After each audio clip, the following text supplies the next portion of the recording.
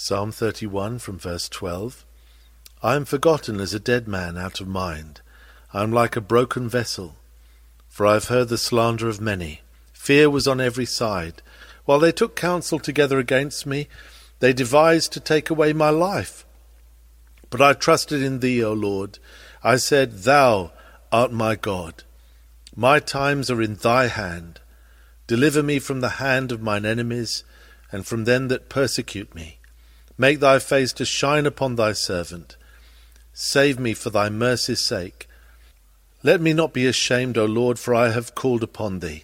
Let the wicked be ashamed, and let them be silent in the grave.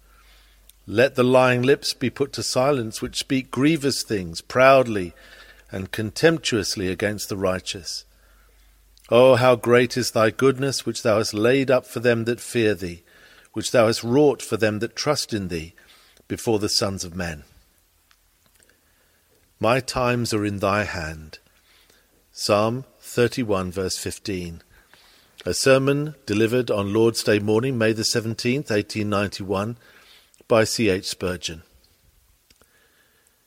David was sad. His life was spent with grief and his years with sighing. His sorrow had wasted his strength, and even his bones were consumed within him. Cruel enemies pursued him with malicious craft, even seeking his life. At such a time he used the best resource of grief, for he says in verse 14, But I trusted in thee, O Lord. He had no other refuge but that which he found in faith in the Lord his God. If enemies slandered him, he did not render railing for railing. If they devised to take away his life, he did not meet violence with violence. But he calmly trusted in the Lord. They ran hither and thither, using all kinds of nets and traps to make the man of God their victim. But he met all their inventions with the one simple defence of trust in God. Many are the fiery darts of the wicked one, but our shield is one. The shield of faith not only quenches fiery darts, but it breaks arrows of steel. Though the javelins of the foe were dipped in the venom of hell, yet our one shield of faith would hold us harmless, casting them off from us. Thus David had the grand resource of faith in the hour of danger. Note well that he uttered a glorious claim, the greatest claim that man has ever made. I said, Thou art my God. He that can say, This kingdom is mine, makes a royal claim. He that can say, This mountain of silver is mine, makes a wealthy claim. But he that can say to the Lord, Thou art my God, hath said more than all monarchs and millionaires can reach. If this God is your God, by his gift of himself to you, what can you have more?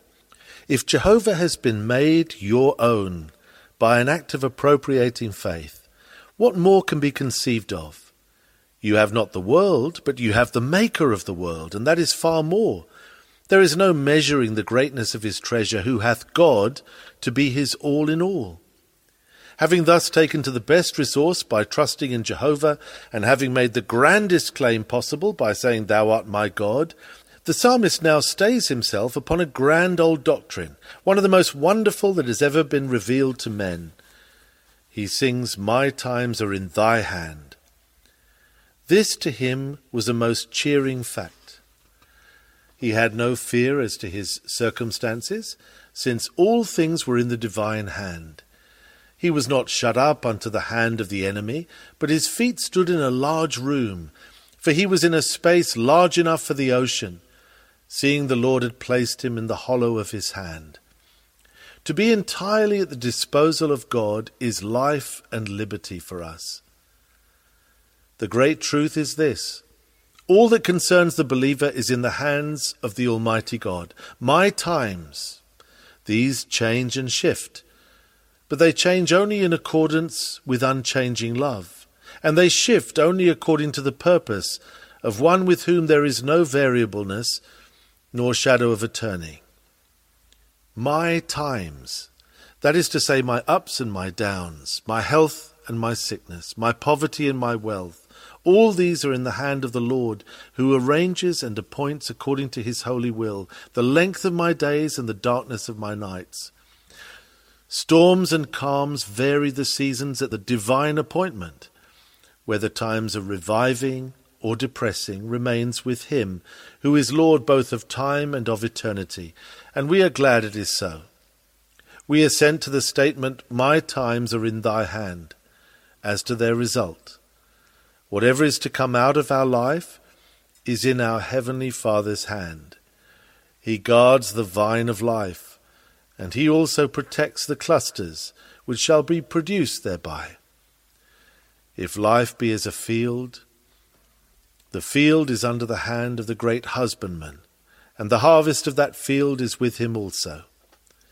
The ultimate results of his work of grace upon us and of his education of us in this life are in the highest hand. We are not in our own hands, nor in the hands of earthly teachers, but we are under the skillful operation of hands which make nothing in vain. The close of life is not decided by the sharp knife of the fates, but by the hand of love. We shall not die before our time, neither shall we be forgotten and left upon the stage too long. Not only are we ourselves in the hand of the Lord, but all that surrounds us. Our times make up a kind of atmosphere of existence, and all this is under divine arrangement. We dwell within the palm of God's hand. We are absolutely at his disposal, and all our circumstances are arranged by him in all their details. We are comforted to have it so. How came the psalmist's times to be thus in God's hand? I should answer first that they were there in order of nature, according to the eternal purpose and decree of God. All things are ordained of God and are settled by him according to his wise and holy predestination. Whatsoever happeneth here happeneth not by chance, but according to the counsel of the Most High. The acts and deeds of men below, though left wholly to their own wills, are the counterpart of that which is written in the purpose of heaven. The open acts of providence below tally exactly with that which is written in the secret book, which no eye of man or angel as yet has scanned. This eternal purpose superintended our birth. In thy book all my members were written, which in continuance were fashioned, when as yet there was none of them. In thy book every footstep of every creature is recorded before the creature is made. God has mapped out the pathway of every man who traverses the plains of life. Some may doubt this, but all agree that God foresees all things. And how can they be certainly foreseen unless they are certain to be? It is no mean comfort to a man of God that he feels that by divine arrangement and sacred predestination his times are in the hand of God. But David's times were in God's hand in another sense, namely that he had, by faith, committed them all to God. Observe carefully the 5th verse. Into thine hand I commit my spirit. Thou hast redeemed me, O Lord God of truth. In life we use the words which our Lord so patiently used in death. We hand over our spirits to the hand of God. If our lives were not appointed of heaven, we should wish they were. If there were no overruling providence, we would crave for one. We would merge our own wills in the will of the great God, and cry not as we will, but as thou wilt. It would be a hideous thought to us if any one point of our life story were left to chance or to the frivolities of our own fancy. But with joyful hope we fall back upon the eternal foresight and the infallible wisdom of God and cry, Thou shalt choose our inheritance for us. We would beg him to take our times into his hand, even if they were not there. Moreover, beloved brethren, our times are in the Lord's hands because we are one with Christ Jesus. We are members of his body, of his flesh, and of his bones. Everything that concerns Christ touches the great Father's heart. He thinks more of Jesus than of all the world. Hence it follows that when we become one with Jesus, we become conspicuous objects of the Father's care. He takes us in hand for the sake of his dear Son. He that loves the head loves all the members of the mystical body. We cannot conceive of the dear Redeemer as ever being out of the Father's mind. Neither can any of us who are in Christ be away from the Father's active, loving care. Our times are ever in his hand. All his eternal purposes work towards the glorifying of the Son, and quite as surely they work together for the good of those who are in his Son. The purposes which concern our Lord and ourselves are so intertwisted as never to be separated. To have our times in God's hand must mean not only that they are at God's disposal, but that they are arranged by the highest wisdom. God's hand never errs, and if our times are in his hand, those times are ordered rightly. We need not puzzle our brains to understand the dispensations of God's providence. A much easier and wiser course is open to us, namely to believe the hand of the Lord works all things for the best. Sit thou still, O child, at thy great Father's feet, and let him do as seemeth him good. When thou canst not comprehend him, know that a babe cannot understand the wisdom of its sire. Thy Father comprehends all things, though thou dost not. Let his wisdom be enough for thee. Everything in the hand of God is where it may be left without anxiety, and it is where it will be carried through to a prosperous issue. Things prosper which are in his hand. My times are in thy hand, is an assurance that none can disturb or pervert or poison them. In that hand we rest as securely as rests a babe upon its mother's breast. Where could our interests be so well secured as in the eternal hand? What a blessing it is to see by the eye of faith all things that concern you grasped in the hand of God. What peace as to every matter which could cause anxiety flows into the soul when we see all our hopes built upon so stable a foundation and preserved by such supreme power. My times are in thy hand. Before I go into this subject, to show the sweetness of this confidence, I pray every Christian here to read the text and take it in the singular, and not, as we sang it just now, our times are in thy hand, whatever they may be, pleasing or painful, dark or bright, as best may seem to thee. We find it in the psalm, my times are in thy hand.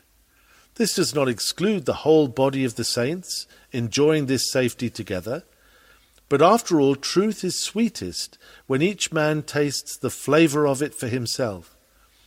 Come, let each man take to himself this doctrine of the supreme appointment of God, and believe that it stands true as to his own case. My times are in thy hand. The wings of the cherubim cover me. The Lord Jesus loved me and gave himself for me, and my times are in those hands which were nailed to the cross for my redemption. What will be the effect of such a faith if it be clear, personal, and enduring? This shall be our subject at this season. May the Holy Spirit help us. A clear conviction that our times are in the hand of God will create within us a sense of the nearness of God. If the hand of God is laid upon all our surroundings, God himself is near us. Our Puritanic fathers walked with God the more readily because they believed in God as arranging everything in their daily business and domestic life, and they saw him in the history of the nation and in all the events which transpired. The tendency of this age is to get further and further from God. Men will scarcely tolerate a creator now, but everything must be evolved. To get God one stage further back is the ambition of modern philosophy. Whereas, if we were wise, we should labour to clear out all obstacles and leave a clear channel for drawing near to God, and for God to draw near to us. When we see that in his hand are all our ways, we feel that God is real and near. My times are in thy hand.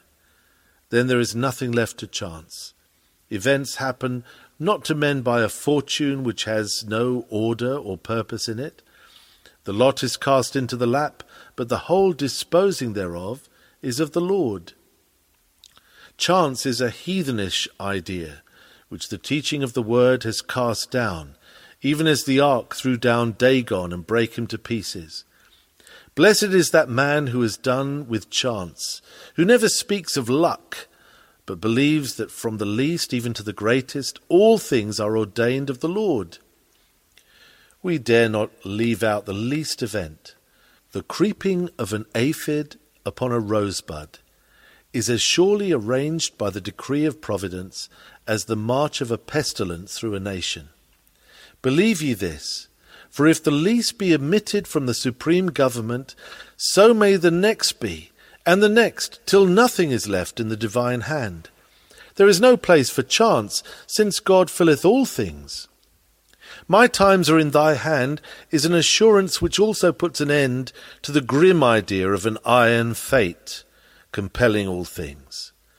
Have you the notion that faith grinds on like an enormous wheel, ruthlessly crushing everything that lies in its way, not pausing for pity, nor turning aside for mercy? Remember that if you liken providence to a wheel, it must be a wheel which is full of eyes. Its every revolution is in wisdom and goodness. God's eye leaves nothing in providence blind, but fills all things with sight. God works all things according to his purpose, but then he himself works them. There is all the difference between the lone machinery of fixed fate and the presence of a gracious, loving Spirit ruling all things. Things do happen as he plans them, but he himself is there to make them happen, and to moderate and guide and secure results. Our great joy is not my times are in the wheel of destiny, but my times are in thy hand. With a living, loving God to superintend all things, we feel ourselves at home, resting near our Father's heart. My times are in thy hand. Does not this reveal the condescension of the Lord? He has all heaven to worship him, and all worlds to govern, and yet my times, the times of such an inconsiderable and unworthy person as I am, are in his hand. Now what is man that it should be so? Wonder of wonders, that God should not only think of me, but should make my concerns his concerns, and take my matters into his hand. He has the stars in his hand, and yet he puts us there. He deigns to take in hand the passing interests of obscure men and lowly women.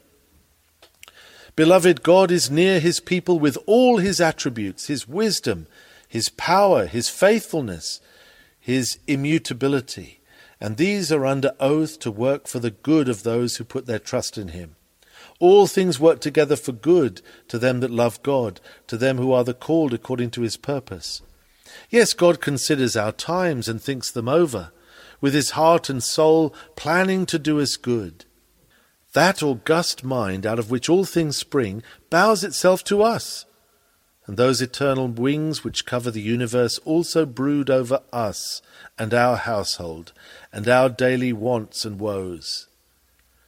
God sits not still as a listless spectator of our griefs, suffering us to be drifted like waifs upon the waters of circumstance, but is busily occupying himself at all times for the defence and perfecting of his children.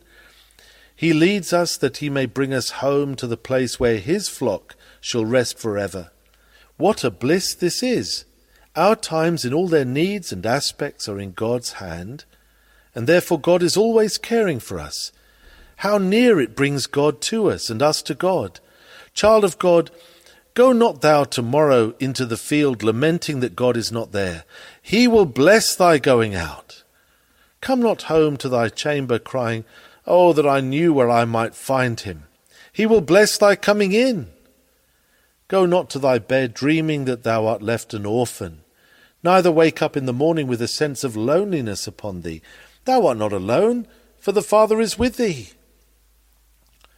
Wilt thou not feel how good it is that God should come so close to thee, and handle thy bread and thy water, and bless thy bed and thy board? Art thou not happy to be allowed to come so close to God as to say, my times are in thy hand? There is a great deal in this first point as to the nearness of the Lord. And if you will turn it over, you will see more and more that a conviction that our times are in God's hand tends to create a happy and holy sense of the nearness of God to us. This truth is a complete answer to many a temptation. You know how craftily Satan will urge a temptation. He says, now you have a large family, and your chief duty is to provide for them. Your position brings with it many wants. Here is a plan of making money. Others follow it. It may not be quite straight, but you must not be particular in such a world as this, for nobody else is. How will you meet this? If you can say to Satan, it is not my business to provide for myself or for my family, my times are in God's hand, and his name is Jehovah Jireh, the Lord will provide, and I will not do a questionable thing, though it would fill my house with silver and gold, from the cellar to the chimney pot. I shall not meddle with my Lord's business. It is his to provide for me. It is mine to walk uprightly and obey his word. This is a noble answer to the archenemy. But supposing he says, well, but you are already in difficulties, and you cannot extricate yourself if you are too precise. A poor man cannot afford to keep a conscience. It is an expensive luxury in these days. Give your conscience a holiday, and you can soon get out of your trouble. Let your reply be, O Prince of Darkness, it is no business of mine to extricate myself. My times are in God's hand. I have taken my case to him, and he will work for me in this matter better than I can do for myself. He does not wish me to do a wrong thing, that I may do for myself what he has promised to do for me. We are not called upon to eke out God's wisdom with a bit of our own wickedness. God forbid. Do the right, even if the heavens should fall. The Lord who has taken your business into his hand will bear you through. Well, says one, we may use a little discreet policy in religious matters and keep the peace by wise compromise. We may accomplish our end all the sooner by going a little roundabout. If you can just let truth wait for a little until the finer weather comes and the silver slippers are in season, then she will be saved a good deal of annoyance. Brethren, it is not for us to pick and plan times in this fashion. God's cause is in God's hand, and God would not have us help his cause by a compromising hand being laid on his ark. Remember what the hand of Uzzah brought on him, though he meant it well.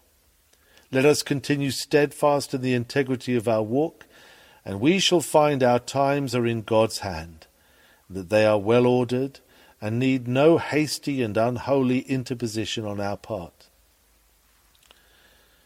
Brethren, is it not a delightful thing for us to know that though we are on a stormy voyage, the Lord himself is at the helm? The course we do not know, nor even our present latitude and longitude, but the pilot knows all about us, and about the sea also. It will be our wisdom not to interfere with our captain's orders. They put up a notice on the steamboats, do not speak to the man at the wheel. We are very apt in our unbelief to dispute with him to whom the steering of our vessel is entrusted. We shall not confuse him, thank God, but we often confound and confuse ourselves by our idle complainings against the living Lord. No, when you are tempted to presume, or to act in a despairing haste, or to hide your principles, or to do something which is not defensible, in order that you may arrange your times more comfortably, answer with a decided no, and say, my times are in God's hand, and there I will leave them. When the devil comes with his subtle questions and insinuations, refer him to your Lord, in whose hand your times are placed. When you have a lawsuit, the opposite side will like you to come and talk with you, to see if they can get something out of you. It will be your wisdom to reply, "If you have anything to say, say it to my solicitor." If the devil comes to you, and you get into an argument with him, he will beat you, for he is a very ancient lawyer, and he has been at the business for so many ages that you cannot match him. Send him to your advocate. Refer him to the wonderful, the counselor. Ever shelter beneath this fact: my times are in his hand. I have left the whole business to another, and I cannot dishonour him by intermeddling. Satan knows the Christ too well to go to him. He knows the taste of his broadsword of "it is written." He will not contest with Jesus if we leave him to plead the cause of our soul. In the third place, this conviction is a sufficient support against the fear of men.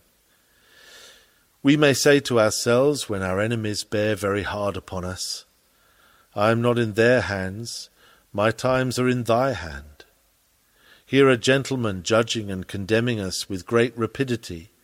They say, "He has made a great mistake. He is an old bigot. He has snuffed himself out." This is easier said than done.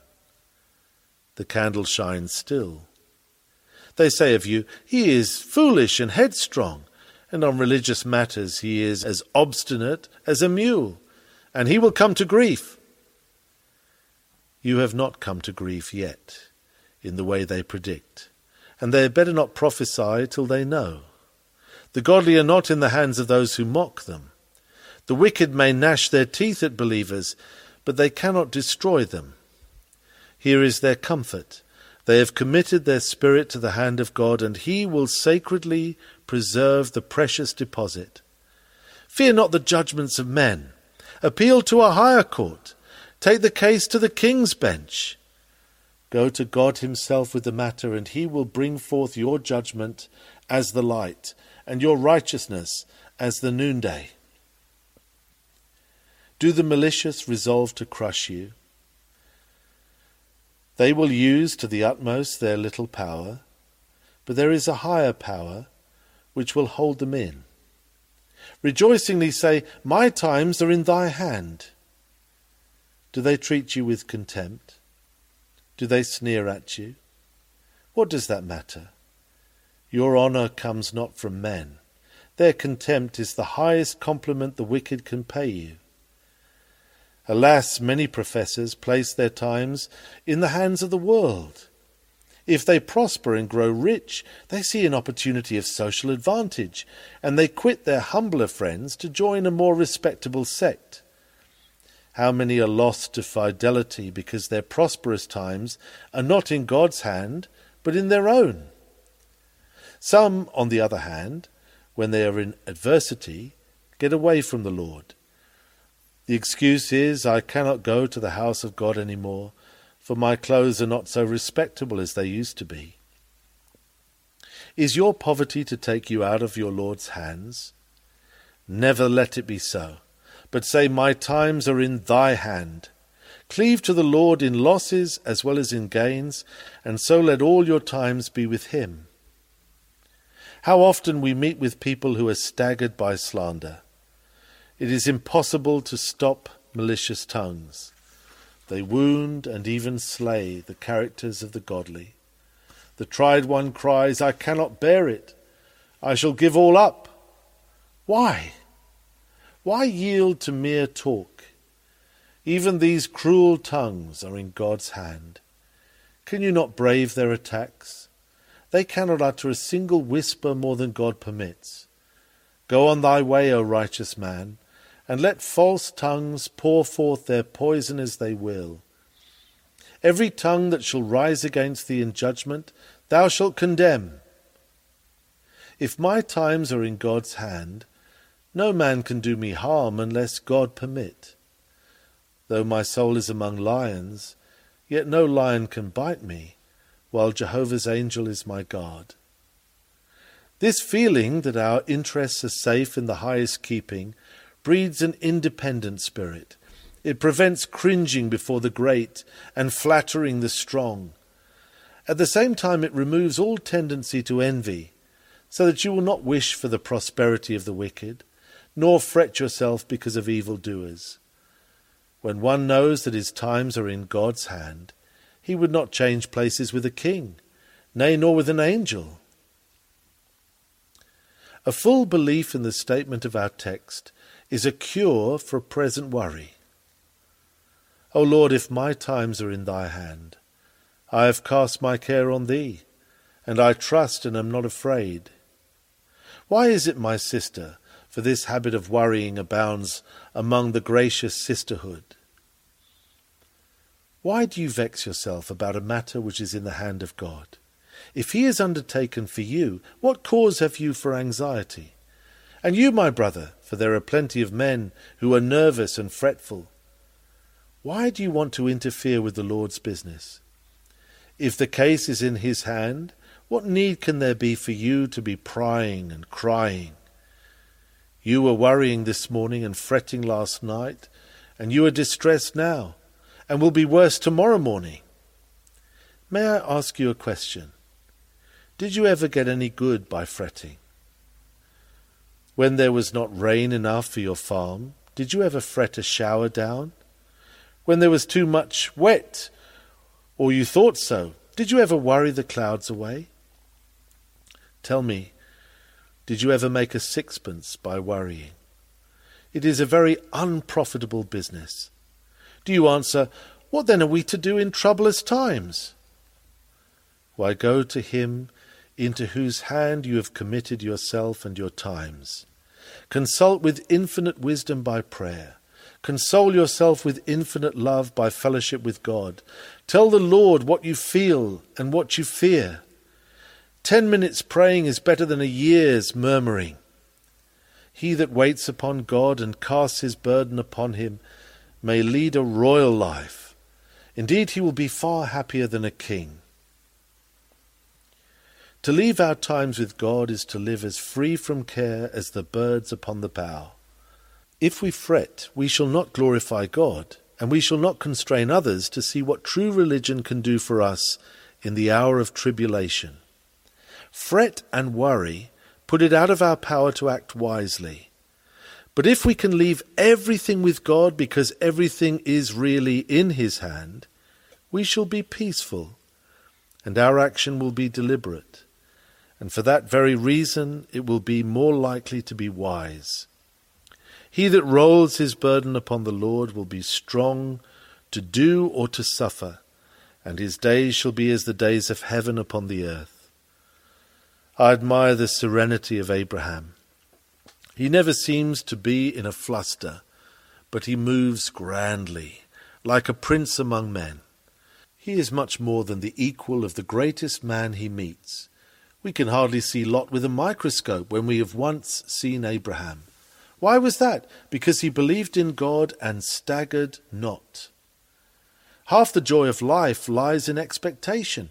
Our children get greater pleasure out of expecting the holiday than they do out of the day itself.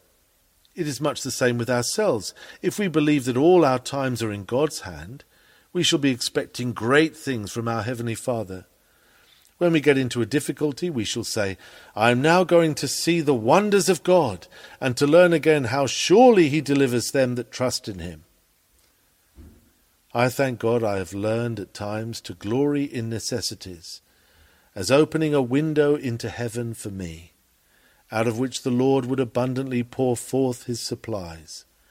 It has been to me so unspeakable a delight to see how the Lord has supplied my needs for the orphanage, the college, and other works, that I have half wished to be in straits, that I might see how the Lord would appear for me.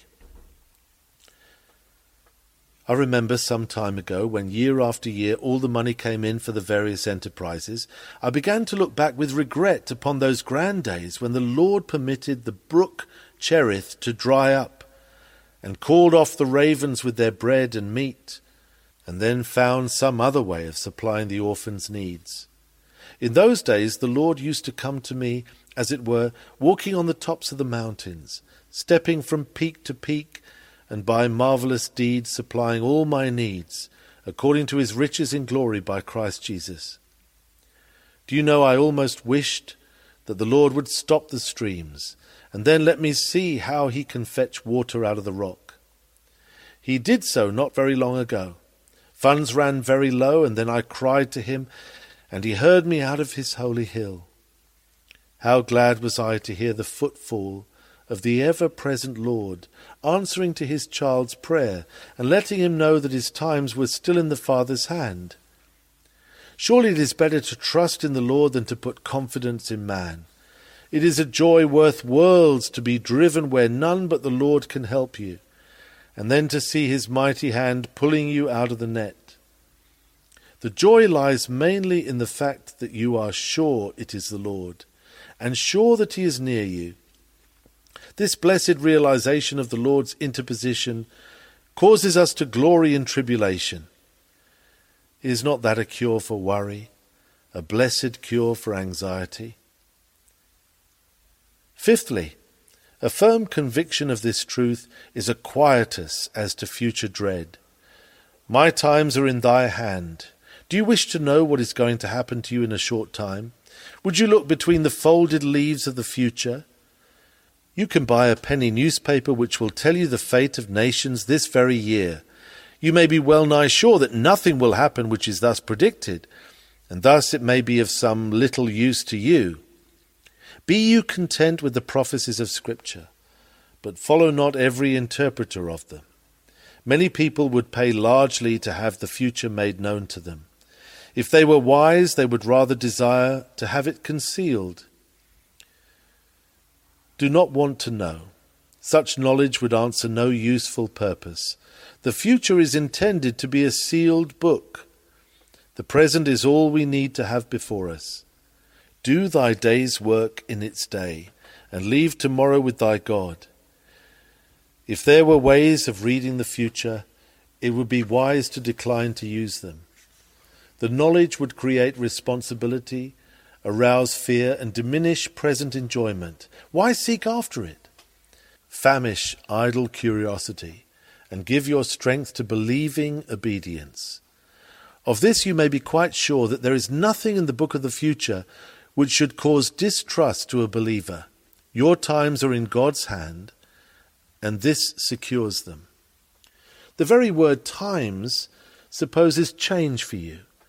But as there are no changes with God, all is well. Things will happen which you cannot foresee, but your Lord has foreseen all and provided for all. Nothing can occur without his divine allowance, and he will not permit that which would be for your real or permanent injury. I should like to know, says one, whether I shall die soon. Have no desire in that direction. Your time will come when it should. The best way to live, above all fear of death, is to die every morning before you leave your bedroom. The Apostle Paul said, I die daily. When you have got into the holy habit of daily dying, it will come easily to you to die for the last time. It is greatly wise to be familiar with our last hours. As you take off your garments at night, rehearse the solemn scene when you shall lay aside your robe of flesh. When you put on your garments in the morning, anticipate the being clothed upon with your house which is from heaven in the day of resurrection. To be fearful of death is often the height of folly. A great prophet once ran away many miles to escape from death by an imperious queen. He was one of the bravest of the brave, and yet he hurried into solitude to escape a woman's threat. When he had finished his weary walk, he sat down and actually prayed, "Let me die."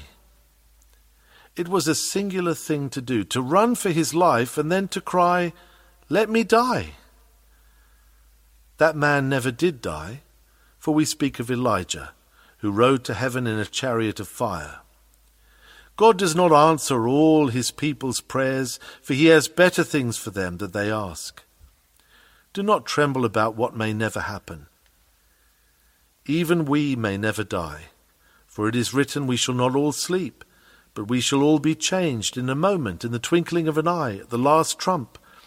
Some of us may be alive and remain at the coming of the Lord. Who knows? Behold, he comes quickly. At any rate, do not let us worry about death, for it is in his hands. Again, a full conviction that our times are in his hand will be a reason for consecrated service. If God has undertaken my business for me, then I may most fitly undertake such business for him as he may appoint. Queen Elizabeth wished one of the leading merchants of London to go to Holland, to watch her interests there. The honest man told Her Majesty that he would obey her commands, but he begged her to remember that it would involve the ruin of his own trade for him to be absent. To this the Queen replied, "If you will see to my business, I will see to your business." With such a royal promise, he might willingly let his own business go, for a queen should have it in her power to do more for a subject than he can do for himself. The Lord in effect says to the believer, "I will take your affairs in hand and see them through for you." Will you not at once feel now it is your joy, your delight, to live to the glory of your gracious Lord? To be set free to serve the Lord is the highest freedom. How beautiful it is to read in the book of Isaiah, "And strangers shall stand and feed your flocks, and the sons of the alien shall be your ploughmen and your vine dressers. Outsiders shall do the drudgery for you, and set you free for higher service. Read on and see, but ye shall be named the priests of the Lord. Men shall call you the ministers of our God." Faith sets us free from the wear and tear of carking care, that we may give ourselves up wholly to the service of the Lord our God. Faith causes us to live exempt from fret, to serve the blessed God alone. Set free from the burden of earthly things by God's kind care of us, we present our bodies as living sacrifices unto the Lord our God. He hath not made us slaves and drudges, but priests and kings unto God. I am sure, dear friends, if we get this truth fully saturating our souls, that our times are in God's hand, it will make life a grander thing than it has ever seemed to be. Do you believe that God's hand is working with you and for you? Then art thou lifted above the dumb-driven cattle that surround thee. For the God of heaven thinketh upon thee, and puts his hand to thine affairs. This connection with the divine puts heart into a man, and raises him to high endeavour and great belief. We feel we are immortal till our work is done. We feel that God is with us, and that we are bound to be victorious through the blood of Jesus. We shall not be defeated in the campaign of life, for the Lord of hosts is with us, and we shall tread down our enemies. God will strengthen us, for our times are in his hand. Therefore we will serve him with all our heart and with all our soul, being fully convinced that our labour is not in vain in the Lord. Lastly, if our times are in God's hand, there is a grand argument for future blessedness. He that takes care of our times will take care of our eternity.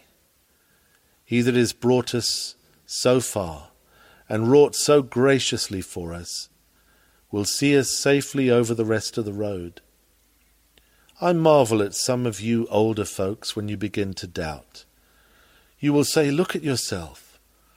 Well, so I do, and I am heartily ashamed that ever a grain of mistrust should get into the eye of my faith. I would weep it out, and weep it out for the future. Still, some of you are older than I am, for you are 70 or 80 years of age. How much longer do you expect to travel in this wilderness? Have you another 10 years, think you? God has been gracious to you for 70 years, and will you fret about the last 10, which indeed may never come? That will never do. God has delivered some of you out of such great trials that your present ones are mere flea bites. Sir Francis Drake, after he had sailed around the world, came up the Thames, and when he had passed Gravesend, there came a storm which threatened the ship. The brave commander said, "What? Go around the world safely and then get drowned in a ditch? Never. So we ought to say, God has upheld us in great tribulations, and we are not going to be cast down about trials which are common to men. A man of energy, if he takes a work in hand, will push it through, and the Lord our God never undertakes what he will not complete. My times are in thy hand, and therefore the end will be glorious. My Lord, if my times were in my own hand, they would prove a failure. But since they are in thy hand, thou wilt not fail, nor shall I. The hand of God ensures success all along the line. In that day when we shall see the tapestry which records our lives, we shall see all the scenes therein with wondering eye. We shall see what wisdom, what love, what tenderness, what care was lavished upon them. When once a matter is in God's hand, it is never neglected or forgotten, but it is carried out to the end. Wherefore comfort one another with these words. I have not been able to preach on this text as I hoped to do, for I am full of pain and have a heavy headache. But thank God I have no heartache, with such a glorious truth before me. Sweet to my soul are these words, my times are in thy hand. Take the golden sentence home with you. Keep this truth in your mind. Let it lie on your tongue as a wafer made with honey. Let it dissolve until your whole nature is sweetened by it. Yes, dear old lady, you that have come out of the workhouse this morning to hear this sermon, say to yourself, my times are in thy hand. Yes, you dear friend, who cannot find a situation, and have been walking the shoes off your feet in the vain endeavour to seek one, you also may say, my times are in thy hand. Yes, my dear sister, pining away with consumption, this may be your song, my times are in thy hand. Yes, young man, you that have just started in business and have met with a crushing loss, it will be for your benefit after all. Therefore say, my times are in thy hand. This little sentence, to my mind, swells into a hymn. It buds and blossoms into a psalm. Few are the words, but mighty is the sense and full of rest. Now remember, it is not everybody that can find honey in this hive. O sinners, you are in the hands of an angry God, and this is terrible.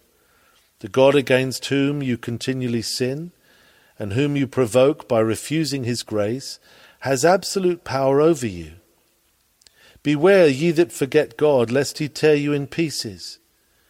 You have provoked, offended, and grieved him, but yet there is hope, for his mercy endureth forever. Though you have vexed his Holy Spirit, yet return unto him, and he will have mercy upon you, and abundantly pardon you.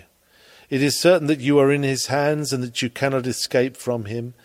If you should climb up to heaven or dive to hell, you would not be out of his reach. No strength of yours can resist him. No speed can outrun him. Yield yourselves unto God, and then this great power of God, which now surrounds you, shall become your comfort. At present it ought to be your terror. The eyes of God are fixed upon you. The hand of God is against you. And if you are unsaved, one touch of that hand will mean death and everlasting destruction. That hand which the believer devoutly kisses is the hand which you may well dread. Oh, that you would flee to Christ Jesus and find shelter from wrath beneath the crimson canopy of his precious blood. Amen.